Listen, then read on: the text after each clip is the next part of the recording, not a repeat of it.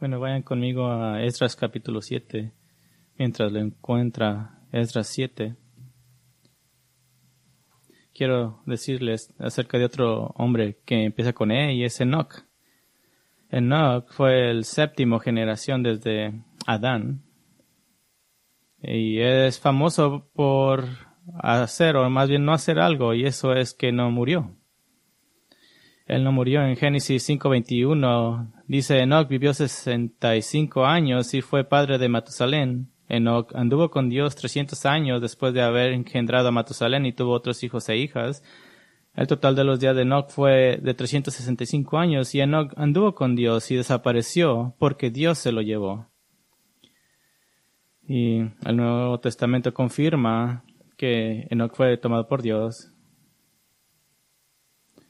Sé que ese fue el hecho más famoso de Enoc. Hay un hecho menor conocido acerca de Enoc, y es que él era un predicador.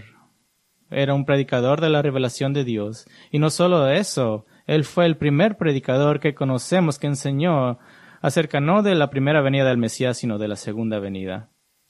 Tenemos esto en Judas 14:15.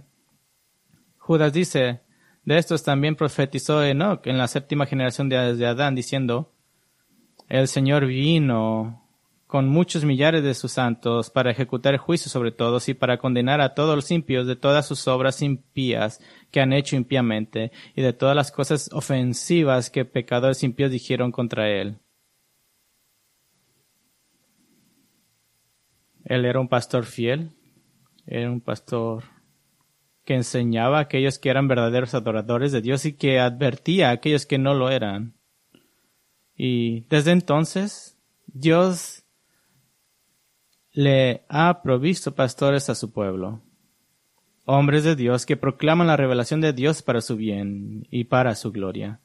Porque solo a través de las palabras de Dios dadas, a través de esos hombres de Dios, que el pueblo de Dios puede conocer a Dios y conocer lo que requiere de ellos. Fue tentador para mí rastrear la historia de los pastores que Dios ha enviado, no solo a Israel, sino incluso a los gentiles, pero me traería toda la tarde hombres como Jonás y Abdías, que le advirtieron a los gentiles del juicio de Dios. Y por supuesto a Israel, comenzando con Moisés y llegando a los profetas con el último profeta del Antiguo Testamento, Juan el Bautista, predicando que el Mesías que salvaría a su pueblo de sus pecados ahora había venido. Jesús mismo es el pastor principal, el gran pastor, y Dios siempre ha proveído pastores. Y después de la muerte y resurrección de Cristo, fue la ascensión de Cristo al cielo la que precipitaría la continuación de Dios de asegurarse de que su pueblo tuviera pastores. Efesios 4:8 dice: por tanto, cuando ascendió a lo alto, llevó cautivo un gran número de cautivos y dio dones a los hombres. ¿Y cuáles eran esos dones? 3 versículos después dice: y dio a algunos ser apóstoles, otros profetas, evangelistas, pastores y maestros. Bueno, regresamos a los días de los exiliados que regresaron de Babilonia bajo el nuevo imperio persa. En un momento estratégico, Dios, otra vez, lleno de gracia, proveyó de un pastor. Un ejemplo impresionante de un hombre de Dios. Y cuando estamos en Esdras 6, terminaron el templo.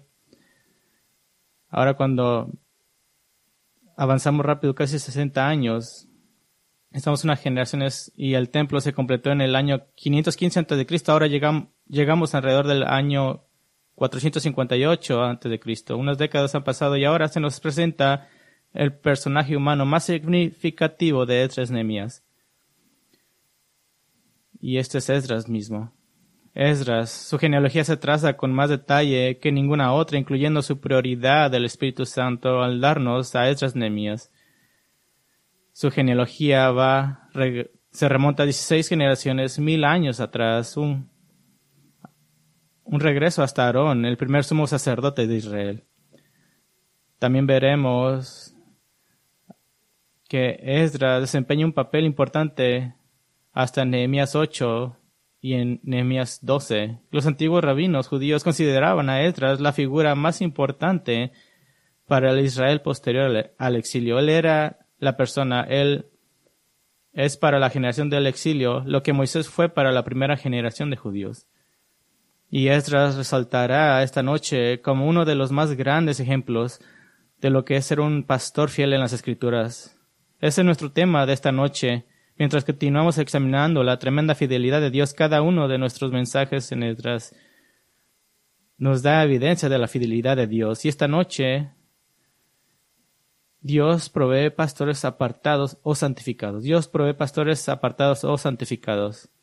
Sé que ningún pastor o anciano es indispensable, pero esperaríamos creerlo y esperaríamos que se nos extrañe por una semana o dos, pero el hecho es que Dios ha estado suministrando pastores a su pueblo durante milenios y continuará haciéndolo. Así que el deber de cualquier pastor es que cuando sea su turno de batear, por así decirlo, trabaje duro y apunte hacia las vallas y luego le siga al siguiente hombre. Diferentes pastores en la historia de la iglesia han desempeñado diferentes roles y tienen diferentes roles, diferentes énfasis que Dios les da. Tal vez se acuerden que cuando Pablo estaba tratando de desalentar las lealtades a diferentes pastores en la iglesia de Corintios, los corintios por proclamar que seguían a un hombre, él les dijo en 1 Corintios 3, empezando en el capítulo 4, porque cuando uno dice yo soy de Pablo y otro yo soy de Apolos, no son como hombres del mundo, que es pues para Apolos y quién es Pablo, sirvientes mediante los cuales ustedes han creído. Y esta es la misión. Dice, yo planté, Apolos regó, pero Dios ha dado el crecimiento. Así que ni el que planta ni el que riega es algo, sino Dios que da el crecimiento. Algunos pastores tienen un ministerio como el de Isaías. Isaías, quien predicó y profetizó fielmente durante 6 décadas, pero con pocos resultados visibles, y su ministerio terminó no siendo honrado por su iglesia, no con una ofrenda. Sé que a un pastor se le han dado BMWs, pero eso no es lo que se le dio, no fue honrado con una casa nueva o algo así. Isaías, el ministerio de Isaías terminó siendo cerrado vivo y partido en 2 por el rey Manases con toda probabilidad. Ahora otros tienen un ministerio como el de Jonás, el profeta quejumbroso, que básicamente predicó un sermón simple después de huir del ministerio inicialmente, y después de ese sermón vio lo que en su tiempo era la ciudad más grande del planeta, arrepentirse de su pecado. Me imagino cómo se había pensado, en serio, es asombroso. Y Dios ha provisto pastores fieles, con diferentes resultados, diferentes situaciones, y esta noche tenemos una rara oportunidad de reducir un poco nuestro ritmo en Esdras, Nehemías y examinar el suministro fiel de Dios. Por eso es que es fiel. Dios suministra pastores fieles. Y como hemos dicho antes, y lo creo, y lo he mirado en nuestro ministerio aquí, que el cuerpo de iglesia que entiende a los pastores entienden a la iglesia, por lo que el obtener una mirada privilegiada sobre el papel del pastor era la intención de Dios aquí en Esdras 7. Así que lo que quiero hacer simplemente esta noche es mostrarles 3 bloques de construcción de los pastores, de los cuales Dios provee. 3 bloques de construcción principales de los pastores a quienes Dios suministra, y algunos de estos tendrán algunas divisiones adicionales ya que estamos obteniendo una vista aérea del pastor. El primer bloque de construcción importante lo llamaremos un trasfondo providencial. Un trasfondo providencial. Una vida creada exclusivamente por Dios para preparar al pastor para su deber entre el pueblo de Dios. Y leemos acerca de los antecedentes providenciales de Esdras. Leamos Esdras 7:1 al 5. Esdras 7:1 al 5. Y dice, después de estas cosas, en el reinado de Artajerjes, rey de Persia, subió Esdras, hijo de Seraías, hijo de Azarías, hijo de Hilcías, hijo de Salum, hijo de Sadoc, hijo de Ahitob, hijo de Amarías, hijo de Azarías, hijo de Meraiot, hijo de Seraías, hijo de Uzi, hijo de Buki, hijo de Abisúa, hijo de Fines, hijo de Eleazar, hijo de Aarón, sumo sacerdote. Esdras era sacerdote. Su linaje se remonta a Aarón, el primer sumo sacerdote y hermano del propio Moisés. Entonces Esdras fue en realidad el gran sobrino del hombre más grande que Dios le ha prohibido a la historia a Israel. el que les dio la ley de Dios. Ahora, ¿por qué está esta genealogía aquí? He llegado a predicar y enseñar en una variedad de situaciones diferentes y nadie me ha presentado como Steve Stewart, hijo de Burton Stewart, hijo de Daniel Stewart, hijo de Warren Stewart, hijo de Daniel Stewart, hijo de Warren Stewart. Sí, mi familia no era muy creativa con los nombres, así que podemos regresar. Su lema era: si no está roto no lo arregles. Así que nadie me ha introducido así porque a nadie le importa, pero la genealogía de Esdras tiene un propósito. Era el enfatizar la importancia de su papel. ¿Por qué fue Esdras tan clave para los judíos ahora 58 años más o menos después de la construcción del templo? ¿Cuál es la conexión con el templo? Bueno, llegaré a la genealogía en un momento, pero la genealogía está allí para demostrar que Esdras era el hombre clave de Dios. ¿Por qué era tan importante él? Bueno, quiero tomar un breve desvío y quiero mostrarles por qué era importante. Y volvemos a Jeremías 7. Jeremías 7, unos libros hacia adelante. Y lo que vamos a ver es una advertencia amorosa de Dios al reino del sur de Judá, a través del hombre de Dios, Jeremías. Y un elemento clave de esta advertencia es el templo. El templo de Salomón, porque el pueblo confiaba en el templo, que mientras el templo esté allí, mientras estuviera ahí, entonces Dios estaba con ellos, entonces Dios debe estar para ellos. Jeremías 7, 1 al 15. Palabra que vino a Jeremías de parte del Señor, diciendo: Párate a la puerta de la casa del Señor y proclama allí estas palabras y di: oigan la palabra del Señor todos los de Judá, los que entran por estas puertas para adorar al Señor. Así dice el Señor de los ejércitos, el Dios de Israel: enmienden sus caminos y sus obras y haré que ustedes moren en este lugar. No confíen en las palabras engañosas que dicen: este es el templo del Señor, el templo del Señor, el templo del Señor, porque si en verdad enmiendan sus caminos y sus obras, si en verdad hacen justicia entre el hombre y su prójimo, y no oprimen al extranjero, al huérfano y a la viuda, ni derraman sangre inocente en este lugar, ni andan en pos de otros dioses para su propia ruina, entonces haré que moren en este lugar y en la tierra que di a sus padres para siempre. Ustedes confían en palabras engañosas que no aprovechan, robarán, matarán, cometerán adulterio y jurarán falsamente, ofrecerán sacrificios a Baal y andarán en pos de otros dioses que no habían conocido, y vendrán luego y se postrarán delante de mí en esta casa que es llamada por mi nombre y dirán: ya estamos salvos, para después seguir haciendo todas estas abominaciones.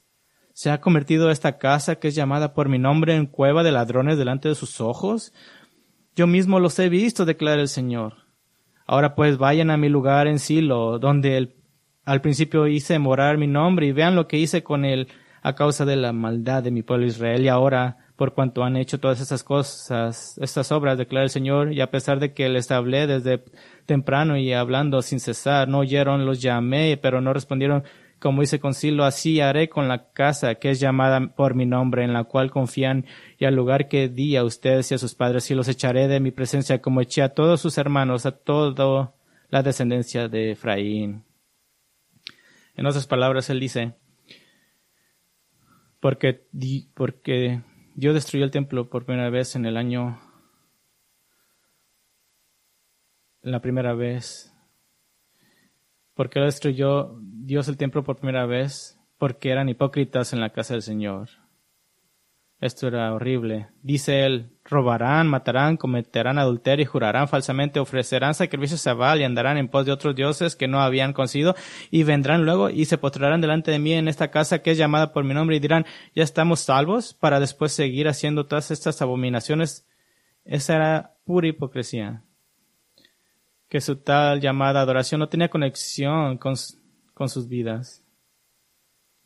El primer templo fue destruido por Dios debido a la desobediencia de la gente a la ley de Dios. Ya referencia a esta ley en el versículo 5, versículo 6. Oprimirían a los extranjeros, huérfanos y viudas. Era referencia a la ley de Dios.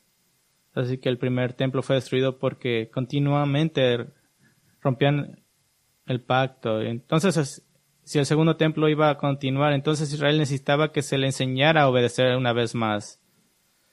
Así que Esdras ahora viene casi 60 años después de que se completó el segundo templo, aproximadamente el tiempo que le tomó al pueblo de Dios descarrilarse completamente del camino de la obediencia. Y él solo estuvo de pie para mantenerlos en línea, enseñándoles la ley de Dios. Ahora, esto nos lleva de vuelta a la genealogía de Esdras. Volvamos a Esdras 7. Esdras 7. Primera de Crónicas 6. También da la genealogía de Esdras, pero hay algunos nombres que faltan en la genealogía de Esdras 7.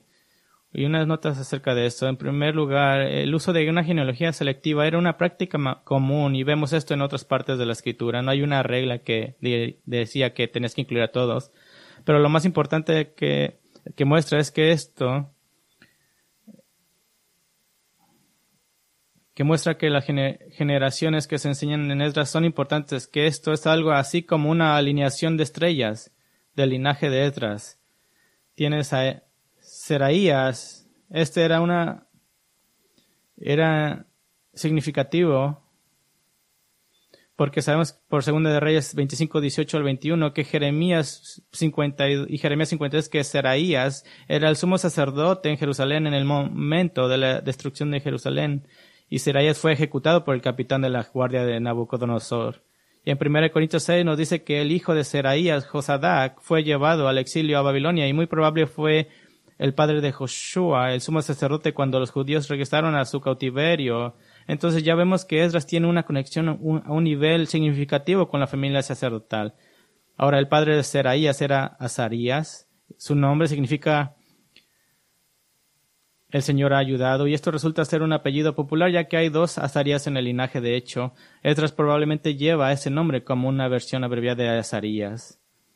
Así que Esdras mantiene esa conexión, y 1 Crónicas 6:10 señala que este Azarías sirvió como sumo sacerdote en el templo de Salomón. Ese era algo grande. El padre de Azarías era Hilcías, el sacerdote. Se observa que Hilcías es el sumo sacerdote bajo el buen rey Josías. Hilcías fue quien encontró el libro de la ley durante la reparación del templo registrada en Segunda de Reyes 22. Parece entonces Israel se había desviado tanto de Dios que encontrar una copia de la ley fue algún shock. El rey Josías leyó la ley y se dio cuenta de lo lejos que el pueblo de Dios se había desviado, y dirigió lo que sería el último gran avivamiento espiritual de Isaías en el 622 a.C., solo unas pocas décadas antes del exilio. Ahora, el padre de Hilcías era Salum. No sabemos mucho sobre Salum, excepto que era un sacerdote y que al menos es posible que Salum lleve el nombre de Salomón. Es la misma raíz de la palabra hebrea. Ahora, ¿por qué sería posible que Salum llevara el nombre de Salomón? Porque el padre de Salom era Sadoc, y Sadoc fue sumo sacerdote durante el reinado de Salomón y durante la construcción del primer templo. En otras palabras, Esdras podría decir: mi gran abuelo estuvo ahí, y también mi gran padre estuvo ahí dentro de la destrucción. El padre de Sadoc era Ahitob. 1 Crónicas 9:11 llama a Ahitob el oficial principal de la casa de Dios. Puede haber sido el sumo sacerdote, aunque ese era un título raro que para el sumo sacerdote. En cualquier caso, él dirigía las operaciones diarias del templo. Y el padre de Ahitob era Amarías. Según de Crónicas 19:11 enumera a Amarías como el sumo sacerdote durante el reinado de Josafat. El rey Josafat estaba registrado en 1 de Reyes 22:43 como habiendo caminado en los caminos del Señor e hizo lo que era correcto a los ojos de Dios. Así que Amarías era sumo sacerdote como un rey, con un rey fiel, y el padre de Amarías era otro Azarías. No sabemos mucho sobre este Azarías, excepto que se consideró importante incluirlo en la genealogía de Esdras. Y para Mariot, Seraías, Uzi, Buki, Abisúa, hay pocas informaciones, excepto que hacen la conexión hasta el padre de Abisúa, Fines.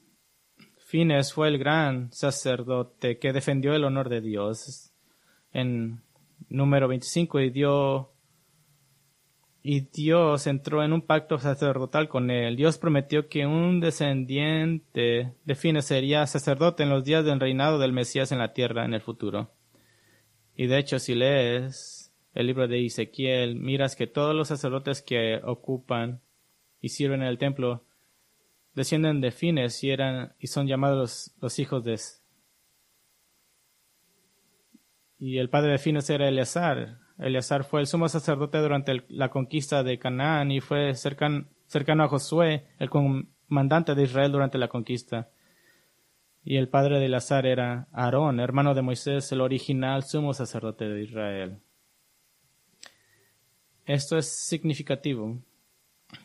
Esto es una genealogía digna de escribirse. Entonces, los antecedentes de Esdras se consideran lo suficientemente importantes como para que se nos dé esta genealogía. Ahora, no sabemos si alguna vez usó esto, pero debido a que los israelitas eran tan conscientes de las genealogías y las conexiones familiares, es posible que no hubiera tenido que hacerlo, pero si hubiera querido, mientras enseñaba la ley de Moisés, podría haber dicho, veamos el siguiente versículo que mi tío Moisés escribió bajo la inspiración del Espíritu de Dios.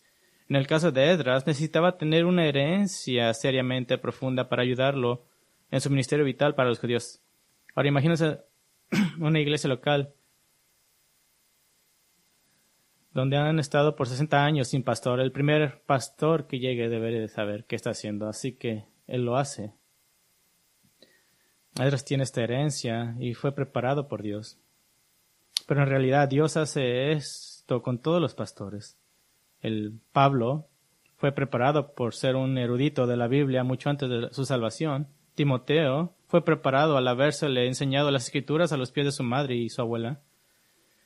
La vida de un pastor es usada por Dios para prepararlo de maneras únicas para el llamado de Dios y el rincón particular del ministerio en el que Dios lo usará. Esto lo he mirado en mi propia vida.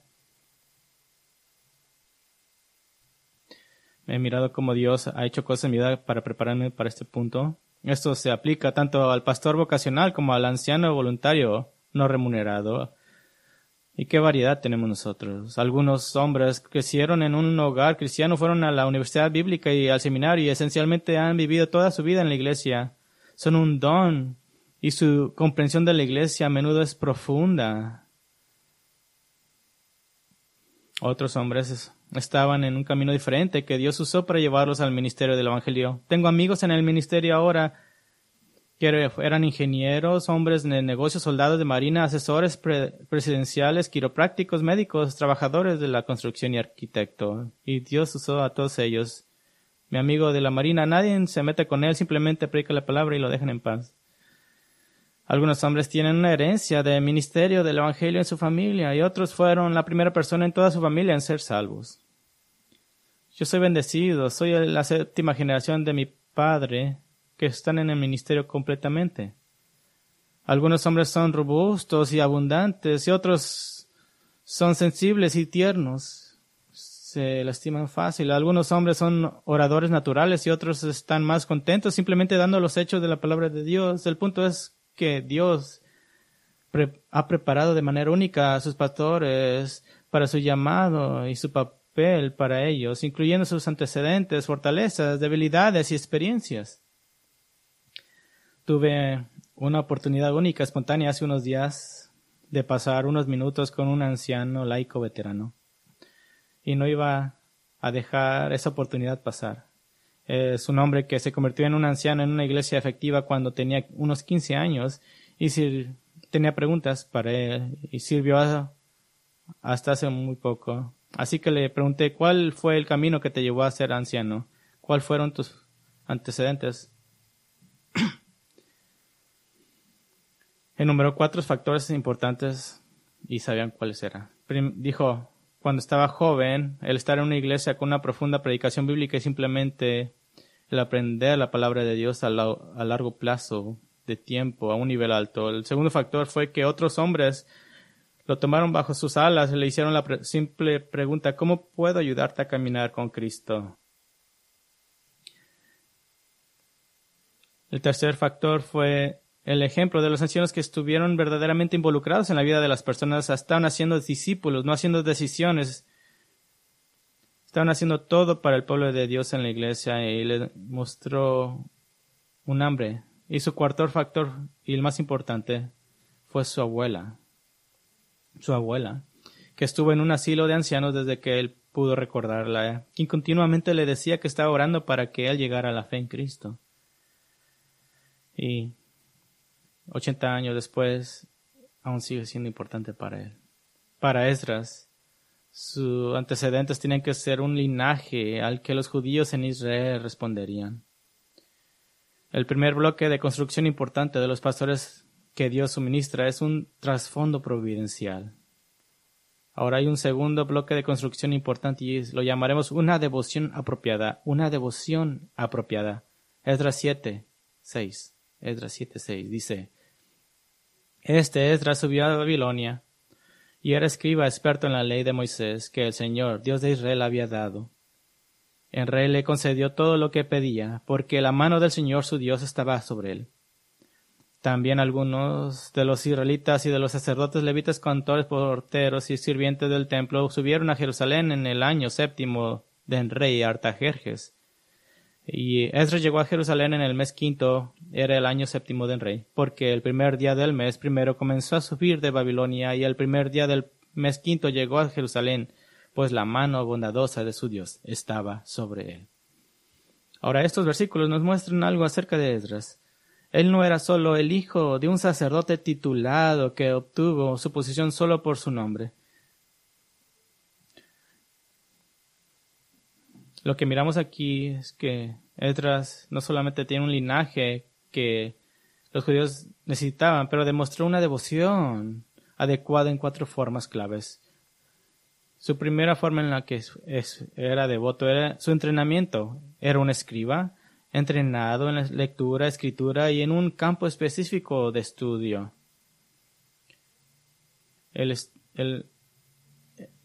La habilidad de Esdras era que era un experto en la Torá, el Pentateuco.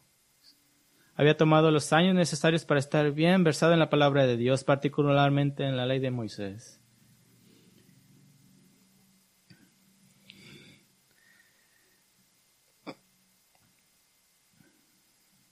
A lo largo de los años del ministerio que el Señor me ha dado, ya perdí las veces en las que un joven ocasionalmente se acerca a mí con un gran deseo de enseñar o predicar o incluso de entrar en el ministerio. Y eso es importante. Pero algo que he notado es que la impaciencia puede llevar a un hombre a creer que el entrenamiento de la palabra de Dios es innecesario y la conversación siempre es igual. Bueno, quiero predicar, solo quiero predicar. Bueno, tienes que entrenarte. Bueno, Spurgeon no estaba entrenado, no había entrenado. Bueno, tú no eres Spurgeon. En realidad, solo quiero predicar es una motivación egoísta que no piensa en las pobres ovejas del rebaño de Dios que tienen que sufrir mientras tanto.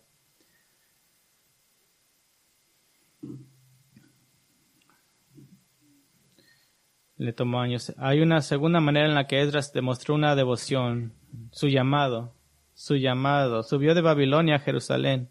Ahora, el llamado de Esdras a subir a Jerusalén son vistos por el escritor como el estar bajo la mano soberana de Dios. Fue donde Dios lo llamó. Pasó de lo que probablemente era la ciudad más hermosa de la tierra en ese momento, la capital de Babilonia, a Jerusalén.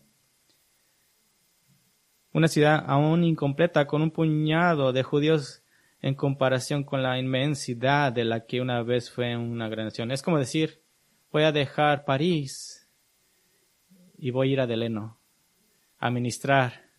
Es como bajarte de nivel. Pero escucha, los pastores van a donde Dios los ha llamado. Están presentes. Esta es su vida. Y por alguna razón, yo soy un magneto por otros pastores con preguntas. Y una de las preguntas es, bueno, sabes, mis padres y mis tíos, todos viven en esta área. Y el clima está bien y los precios de las casas están bien. Así que estamos tratando de encontrar un misterio ahí. Y yo he llegado a un punto en mi vida que simplemente digo, por favor, deja de hacerme perder el tiempo. Tú vas a donde Dios te llame, no a donde es conveniente. Tú eres un misionero al mundo, vas a donde Dios te mande. Bueno, ¿qué tal si no es conveniente? Entonces no seas un ministro de la palabra de Dios, porque es lo más inconveniente para ti. Sé que Esdras tenía tal vez algo muy hermoso en Babilonia, habían jardines hermosos. Pero los pastores van a donde Dios los manda. Hay una tercera vía en la que Esdras demostró de una devoción apropiada, su liderazgo. Noten que en los versículos 7, Esdras 8 indica que hubo varios cientos que rezaron con Esdras. Y Esdras estaba asegurando de que la nación estuviera formando sus vidas una vez más en torno a la adoración de Dios. Y vimos que comenzaron estos 60 años antes, pero el pueblo de Dios tiende a degradarse y Esdras venía a revitalizar a la gente espiritualmente. El pueblo de Dios trabajando juntos para vivir una vida de adoración requiere un esfuerzo grupal. La iglesia de Jesucristo es un esfuerzo grupal. El pastoría está destinado a producir el fruto de más obreros para el reino de Dios. Para proveer ministros al evangelio somos todos nosotros. Hay una forma más en la que Esdras demostró una devoción apropiada y es su urgencia. ¿Y cómo sabemos esto? El viaje solo tomó 4 meses, según este texto. Viajaron 900 millas en esos 4 meses y eso quiere decir que significaba que aproximadamente caminaban 10 millas por día sin incluir los sábados. Esto es un ritmo muy rápido para una caravana completamente cargada de animales. Es casi como correr. Y note de nuevo la razón de la velocidad en el versículo 9. Dice, la mano bondadosa de su Dios estaba sobre él. Así que les parece estar reflejando un sentido de urgencia por llegar al pueblo de Dios que necesitaba de un pastor. Imagínate una iglesia que no tiene un pastor por 1 año, por 4, por 5. Debe de haber un sentido de urgencia de que tiene que llegar ahí, quiere llegar para empezar el trabajo. Así que la devoción de Esdras al pueblo de Dios es muy, muy clara, como se ve en su entrenamiento, en su llamado, en su liderazgo, en su urgencia. ¿Qué nos dice eso? Nos muestra que debemos esperar algo de los pastores. Los pastores de Dios en la iglesia deben de entregarlo todo. Deben de tener un fuego en ellos por la iglesia de Cristo y por la gloria de Dios. Deben tener una pasión no solo por la idea teórica del pastorado, sino por hacer de hecho el pastoreo, el trabajo duro. Cómo sufre la iglesia local cuando sus pastores no están completamente entregados, cuando no están inflamados con un anhelo por ver el pueblo de Dios moldeado a la semejanza de Cristo. Tuve un desayuno con un pastor y manejó de una ciudad completamente diferente y nos sentamos y le pregunté, ¿cómo te va en el ministerio? Y estuvo un poco callado y tomó un poco de agua y aún lo tengo en la mente y dijo, bueno, tengo buenos hombres que son ancianos y tengo un buen pastor asociado, pero todos ellos hacen excusas de por qué no pueden darlo todo el ministerio y siento que estoy solo. Y se sentía triste y era un detrimento para la iglesia. Como todos los pastores deben esforzarse por ser un Pablo, quien les dijo a la iglesia de Galacia que las veía como niños a los que estaba dando a luz hacia la semejanza de Cristo. Él los llamó en Gálatas 4:19, hijos míos, por quienes de nuevo sufro dolores de parto hasta que Cristo sea formado en ustedes. Que Dios salve a la iglesia de los pastores bostesantes, poco entusiastas e inactivos que solo están pasando por los movimientos, simplemente navegando. Dios quiere hombres que se gastarán a sí mismos por Cristo en esta vida. El primer bloque de construcción importante de los pastores que Dios suministra es un trasfondo providencial, segundo una devoción apropiada y finalmente la llamaremos una misión priorizada. Esdras 7:10. Porque Esdras había dedicado su corazón a estudiar la ley del Señor y a practicarla y a enseñar sus estatutos y ordenanzas en Israel. Otra vez, porque Esdras había dedicado su corazón a estudiar la ley del Señor y a practicarla y a enseñar sus estatutos y ordenanzas en Israel. Esdras 7:10 ha sido considerado durante mucho tiempo como el estándar de oro para los pastores del pueblo de Dios. Y es fenomenal, en solo 13 palabras hebreas, una vida de ministerio es delineada. Y lo que vemos aquí es que las prioridades de Esdras son exactamente correctas y están en orden de importancia. Hay 3 prioridades superiores del pastor de Dios con un precursor, un preludio necesario. El preludio necesario es el corazón del pastor. ¿Dónde está su corazón? Se describe a Esdras como habiendo dedicado su corazón en el ministerio. Poner o dedicar su corazón es el ser resuelto y comprometido al hacer de esto la máxima prioridad de tu vida, el estar firmemente plantado. Y sí, Dios los ha dotado, pero Esdras hizo de esto su prioridad. Y ahora, con el corazón resuelto hacia el ministerio de pastorear al pueblo de Dios, vemos sus tres principales prioridades en orden de importancia. Y esto es muy importante, que están en orden correcto. Su primer prioridad es estudiar. Él puso su corazón a estudiar la palabra de Dios. ¿Qué quiere decir esto para Esdras? Para Esdras esto significaría principalmente invertir horas y horas en leer la ley de Moisés una y otra vez. No tenía ayudas complejas para el estudio de la Biblia. Era hábil porque leía.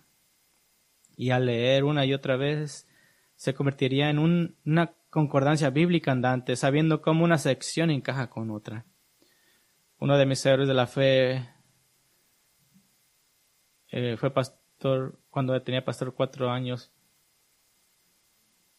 Se convirtió en el pastor que predicaba, y el pastor anciano, que no era el pastor que predicaba, se sentó con el nuevo asociado y le dijo: hijo, eres un gran predicador y aquí está tu semana. Pasarás 75% de tu semana leyendo la Biblia y lo demás escribiendo tu sermón, y no harás nada más. Y el pastor hacía que leyera la Biblia 75% de su semana. Y él sabe la palabra de Dios. Pablo exhortó a Timoteo al ministerio del Evangelio en 2 Timoteo 2:15. Dice: procura con diligencia presentarte a Dios aprobado como obrero que no tiene de qué avergonzarse, que maneja con precisión la palabra de Dios, que maneja con precisión. Literalmente dice, se traduce cortar algo en línea recta. Yo trabajo con madera y me cuesta trabajo cortar algo en línea recta. Pero esto es importante. Dice, como dijo uno de mis maestros de seminario, y me gritó: córtalo en línea recta, tenlo correcto, preciso. Y el pastor debe, como dice Pablo, hacer lo mejor que pueda, darlo todo, dar al máximo esfuerzo. Los hombres que caen en la trampa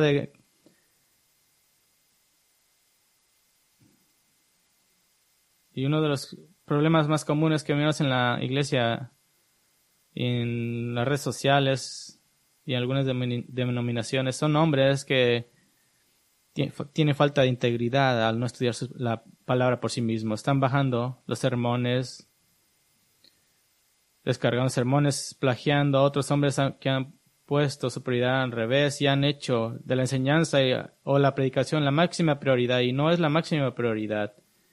Y así que estos hombres se roban a sí mismos de la alegría de que la palabra de Dios filtre sus propias almas y esculpa su propio pecado. Se roban de la alegría del descubrimiento, de esos momentos gloriosos cuando la palabra de Dios da otro de sus tesoros infinitos.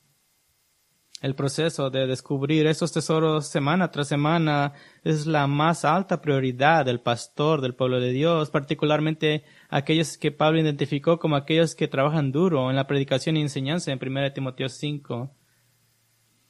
Me siento tan bendecido que cada semana de mi vida, cuando tengo un domingo en el que voy a predicar cada semana, tengo el momento de Cuando estoy estudiando el texto y estoy mirando y estoy haciendo observaciones, estoy orando y estoy pidiendo y estoy tratando de entender cuál es mi ángulo, de qué se trata este texto, y cada semana simplemente es un momento tan explosivo, serie de momentos explosivos que dice esto es lo que significa, y es simplemente como el proceso empieza como una rueda de la fortuna y va hacia arriba, y ese momento cuando vas hacia abajo, hacia el domingo, es glorioso.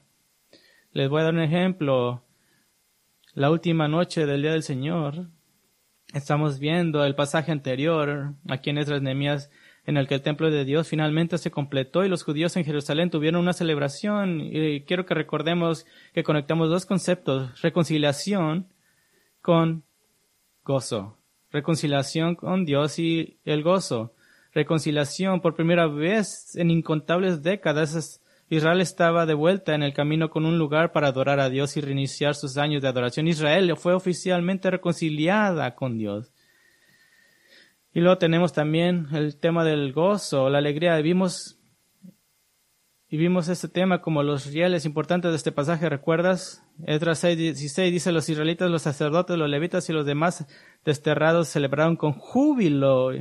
Y el otro dice, en el versículo 22 dice: y por 7 días celebraron gozosos la fiesta de los panes sin levadura, porque el Señor los había llenado de regocijo. Vimos el principio de que la reconciliación causa regocijo, que estar en una relación correcta, amorosa, tierna, justificada con Dios, con tus pecados perdonados, causa verdadero gozo. Y he tenido el gozo de estudiar y mirar las observaciones y leer a hombres de Dios que han puesto esas piezas juntas. La Biblia siempre es consistente. Y recuerdo el momento, acabo de pensar, si este es el caso aquí, si la reconciliación y el gozo van juntos, voy a apostar $5 que voy a encontrarlo en el Nuevo Testamento. Y lo leímos y apuntamos que Pablo escribió en Romanos 5:11. Y no solo esto, sino que también nos regocijamos o nos gloriamos en Dios por medio de nuestro Señor Jesucristo, por quien ahora hemos recibido ¿qué? La reconciliación. Son momentos gloriosos. Qué afirmación, qué tesoro, qué oro espiritual, qué diamantes de riqueza celestial. Que la razón para regocijarnos es que yo era el hijo pródigo y Dios, el Padre, vino corriendo hacia mí para abrazarme y recibirme y perdonarme y llevarme a casa y celebrar nuestra reconciliación. Y dije todo eso solo para decir que tienes el derecho de esperar de tus pastores que ellos estén en la palabra de Dios para ellos y para ustedes. La primera prioridad es estudiar, la segunda prioridad es vivir. Esdras era específicamente un experto en la ley de Dios. A estas alturas la mayoría, si no todos los salmos habían sido escritos. Gran parte de lo que tenemos como el Antiguo Testamento ya existía. Esdras, Nehemías se encuentra entre los últimos libros del Antiguo Testamento, pero Esdras se centró en la ley. ¿Recuerdas por qué? Porque el fracaso de Israel para guardar el pacto con Dios y guardar su ley condujo a su exilio, y él estaba decidido a evitar que eso volviera a suceder. Pero note donde comenzó la obediencia. Comenzó con él, porque Esdras había dedicado su corazón a estudiar la ley del Señor y a practicarla. Se determinó a practicar la ley de Dios, a ser un ejemplo. En otras palabras, la aplicación de la palabra de Dios no lo excluía a él. Él no era la excepción, no estaba en la Torre Eiffel, él no debía de seguir a Dios. Y en sus estudios la palabra de Dios penetró en su propio corazón, transformó su propia mente y se ejercitó en sus propias acciones.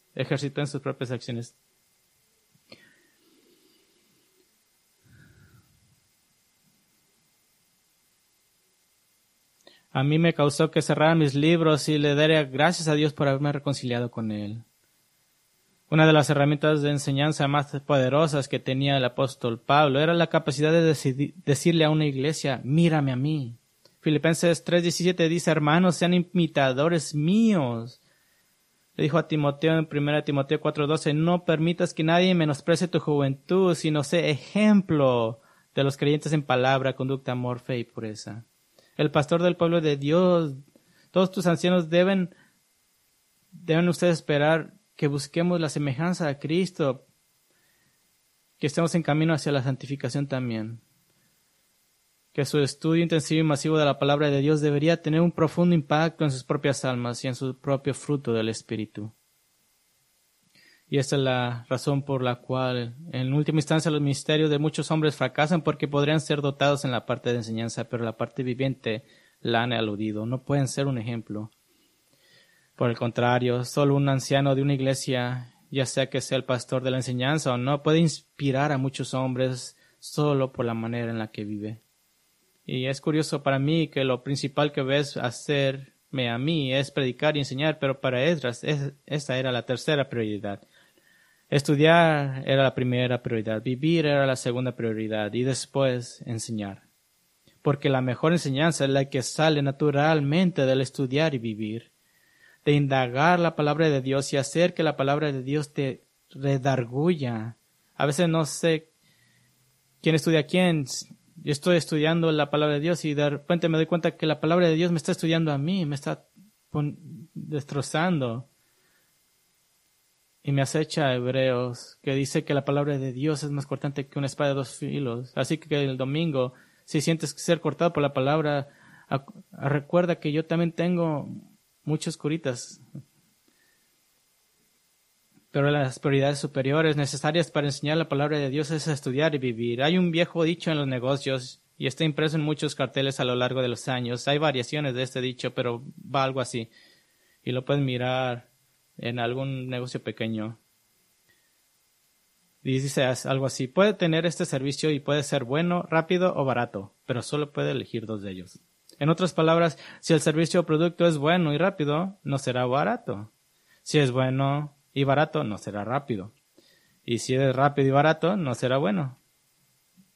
Muy similarmente, si un hombre no tiene estas prioridades alineadas, o peor, si su iglesia no tiene estas prioridades alineadas, entonces lo primero que se sacrificará será el estudio. Eso será la primera cosa en irse. Porque hay muchas juntas a las cuales ir, muchos desayunos, mucho esto y el otro. Y eso es cuando parpadeas y la trampa de 6 p.m. del sábado por la tarde llega y dices: ¿qué voy a hacer mañana? Pero es el estudio que lleva al vivir. Pero dado que el estudio lo lleva a vivir una vida piadosa tanto como le sea posible, ahora el ser un buen ejemplo ha sido comprometido. Y ciertamente si el estudio ha sido comprometido, entonces la enseñanza será ineficaz y al menos inefectiva.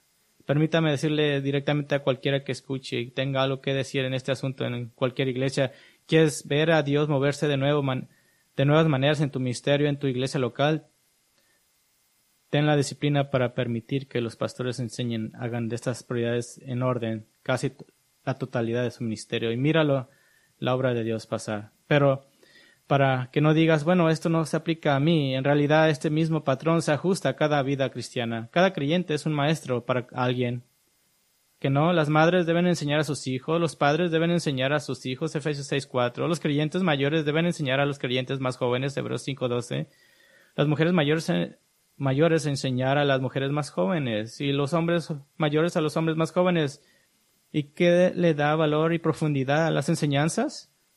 Tu conocimiento de la palabra de Dios y el ejemplo que da tu vida: estudiar, vivir, enseñar. Abre la Biblia y diles: así es como yo la vivo. Estúdiala, vívela y enséñala. Así que estos son los principales bloques de construcción de los pastores que Dios provee: un trasfondo providencial, una devoción adecuada y una misión priorizada. Y como veremos muchos más consejos de estos, ¿cómo te ayuda esta descripción del hombre piadoso a crecer a la imagen de Cristo? Uno de los indicadores más claros de la salud espiritual y madurez de un creyente es la actitud interna del corazón que tiene hacia sus pastores, todos los ancianos de la iglesia. Así que, ¿cómo te ayuda a crecer a la imagen de Cristo?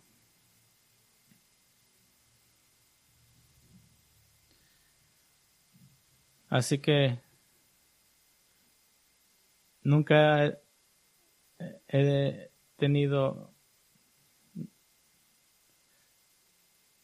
No hay tal cosa como un miembro feliz en la iglesia. No es una actitud de adulación y pseudo-adoración la que tienen que tener para con los pastores. Unos católicos llegaron aquí y me dijeron padre, y les dije: no me llamen padre mientras vivan. Pero Pablo rechazó esto directamente de parte de la iglesia de Corintio, algunos de los cuales dijeron con orgullo: yo sigo a Pablo. ¿Recuerdas cómo Pablo argumentó en contra de esto en 1 Corintios 1:13? Y preguntó: ¿fue Pablo crucificado por ti o fuiste bautizado en nombre de Pablo? No salvó él a nadie. Pero tampoco debe ser una actitud burlona de desprecio y desdén. Pablo experimentó esto de la iglesia de Corintio y de la iglesia de Galacia. No estaban viviendo Hebreos 13:7, que dice: acuérdense de sus guías que les hablaron la palabra de Dios. y no están viviendo Hebreos 13:17, que dice: obedezcan a sus pastores y sujétense a ellos, porque ellos velan por sus almas como quienes han de dar cuenta. Permítanles que lo hagan con alegría y no quejándose, porque eso no sería provechoso para ustedes. Así que, ¿cuál es el balance? ¿Cuál es el equilibrio? El equilibrio se encuentra en Primera de Tesalonicenses 5:12, que dice: pero les rogamos, hermanos, que reconozcan a los que con diligencia trabajan entre ustedes y los dirigen en el Señor y los instruyen, y que los tengan en muy alta estima, con amor, por causa de trabajo, vivan en paz los unos con otros. Y se reconoce a los pastores, respétalos. Es una palabra que quiere decir que conozcas a los pastores. ¿Y por qué habla de conocer? Porque conocer a los pastores los lleva a respetarlos, porque no los deshumanizas. Estoy asombrado cómo es que a veces pastores en iglesias tratan a sus pastores. Así que dice: estímalos muy altamente con amor. Simplemente significa elegir, considerar a alguien con amor. Es una palabra griega para amor que va más allá de una actitud e implica acciones. Y la tercera cosa que tienen que hacer es vivir en paz los unos con los otros. ¿Y por qué dirás? ¿Qué tiene que ver con esto con el pastor? Bueno, porque no hay nada como el conflicto interno en las iglesias para succionar el aire del ministerio de los pastores. Todos entendemos que las personas necesitan ayuda para lidiar con sus sentimientos heridos, o especialmente cuando uno peca contra otro, pero la mayor preocupación debe ser por la iglesia en su conjunto, por la salud de todo el cuerpo. Y usted contribuye a eso al recordar la simple amonestación de Pablo a los filipenses, cuando dice en Filipenses 2:3: no hagan nada por egoísmo o por vanagloria, sino que con actitud humilde cada uno de ustedes considere al otro como más importante que a sí mismo. No busquen cada uno su propio interés, sino más bien los intereses de los demás. Y a recordar la súplica de Pablo a los Efesios en Efesios 4:31, que dice: sea quitada de ustedes toda amargura, enojo, ira, gritos, insultos, así como toda malicia. Sean más bien amables unos con otros, misericordiosos, perdonándose unos a otros, así como también Dios los perdonó. Una de las cosas más gozosas que escucho como pastor es cuando alguien dice: solo quiero que sepas que tenía un conflicto con otro miembro y no te lo dijimos, pero ya lo hemos resolvido. Gracias, gloria a Dios. ¿Qué quiere decir eso? Quiere decir que hay paz entre ustedes. ¿Y cómo nos lleva esta descripción del hombre de Dios hasta el camino a la cruz de Cristo? ¿Qué tiene que ver esto con la cruz de Cristo?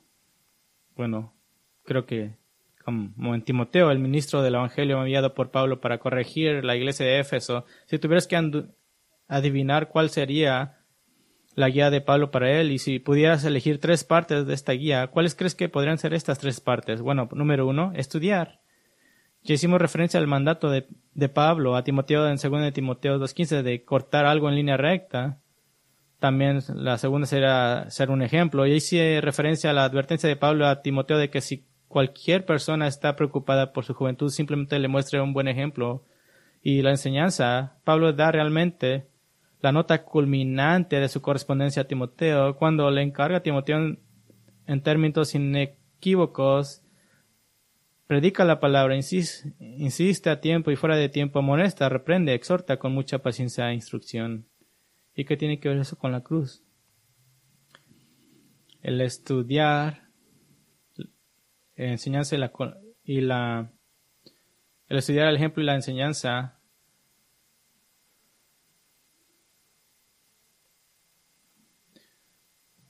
quiere decir: haz la obra de evangelista, le dice Pablo, predica la cruz, llega a la cruz, predica la expiación, a la regeneración y la justificación al arrepentimiento. Y así que el pastor fiel, últimamente como Esdras no lo llevó a la cruz, pero lo llevó al arrepentimiento, lo llevó al Dios que proveería la cruz en el futuro. ¿Y qué tal el camino hacia el reino venidero de Cristo? ¿Cómo nos lleva este capítulo al reino venidero de Cristo? Y quiero que vayamos a Isaías 54 y ahí terminaremos. Isaías 54. Dios le ha provisto pastores muy fieles a su pueblo, y supongo que en el reino venidero, lo sé por mí, será tremendo escuchar de Pablo, Pedro y Juan encontrarse con Jeremías e Isaías, porque cualquiera de esos hombres de quienes he predicado podré ir y tal vez me digan, no, pero ese es el punto principal, pero estoy tratando de pensar qué me dirá Pablo acerca de Romanos. Y estoy bastante seguro de que el Señor ya no requerirá mis servicios de predicación. Pero, ¿a quién le gustaría a usted escuchar predicar en el reino venidero de Cristo? Isaías 54 está destinada a dar esperanza a los judíos exiliados, muchos antes de que los exilios siquiera su exilio siquiera sucediera, destinado a darles esperanza de que Dios restaurará el reino y lo restaurará a su tierra. Y dice, grita de júbilo, estéril la que no ha dado a luz, prorrumpen gritos en júbilo y clama en alta voz la que no ha estado de parto, porque son más los hijos de la desolada que los hijos de la casada, dice el Señor. Indica un gran número de personas en el venidero reino de Israel. Y el 2 dice, ensancha el lugar de tu tienda, extiende la cortina de tu morada, no escatimes, alarga tus cuerdas. Y esto habla de no solo de los números serán vastos, sino que Israel será la nación líder en la tierra. Y el 4 al 8, dice, no temas, pues no serás avergonzada, ni te sientas humillada, pues no serás agraviada. Esto habla de Israel, que Israel no tendrá más vergüenza. Y de hecho Dios jura en el reino venidero que Israel nunca más tendrá que temer el rechazo y el juicio de Dios. Y en el 9 dice, porque esto es para mí como los días de Noé, cuando juré en las aguas de Noé, nunca más inundaré la tierra. Así he jurado que no me enojaré contra ti, ni te reprenderé, porque los montes serán quitados y las colinas temblarán. Y esto indica tremenda riqueza y prosperidad. Pero de nuevo, ¿a quién le gustaría escuchar, predicar y enseñar en la venida del reino de Cristo?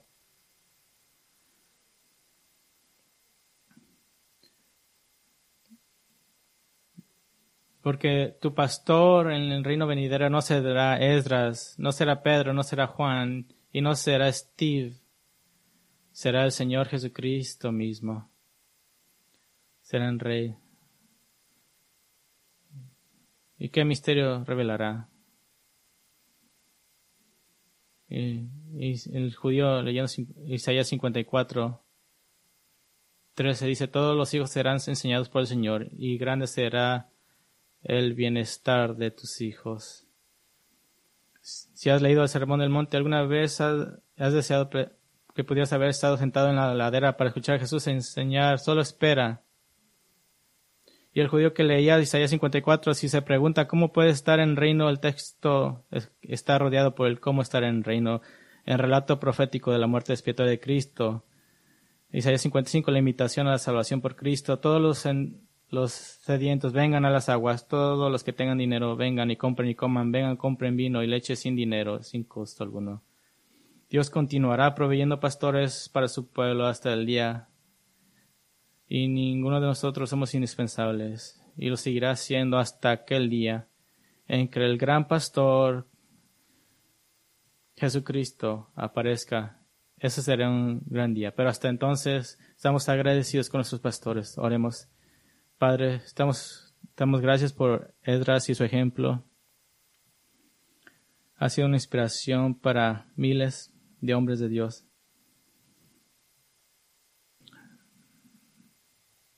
Nos mueve a mí y a otros a estudiar y a vivir.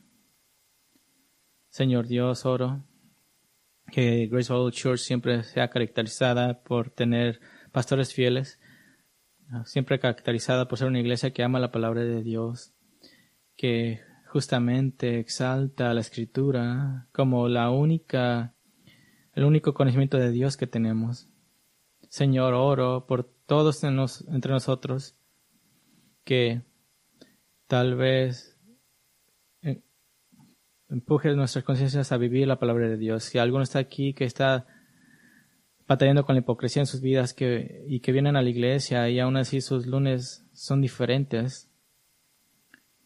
Así que, Señor, oro que así como nuestros pastores están llamados a ser un ejemplo, que ese ejemplo baje hacia los miembros, que vivamos vidas de fe 7 días a la semana y que no seamos encontrados en la hipocresía. Y oro por todos nosotros, por cada persona en esta iglesia, en un nivel u otro, que sean estudiantes de la palabra de Dios, que ame la palabra de Dios, la ley de Dios, la Biblia, y que deje que ese amor se viva en sus vidas y por tanto puedan impartir ese conocimiento, esa sabiduría a otros como maestros y mentores.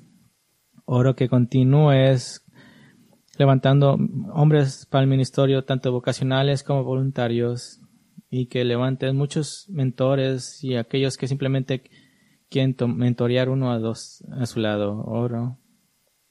Oramos que en los días venideros, mientras esta iglesia está delante de los cielos, seamos una iglesia que levanta discípulos y predica la palabra de Dios. Te lo pedimos en el nombre de Cristo. Amén.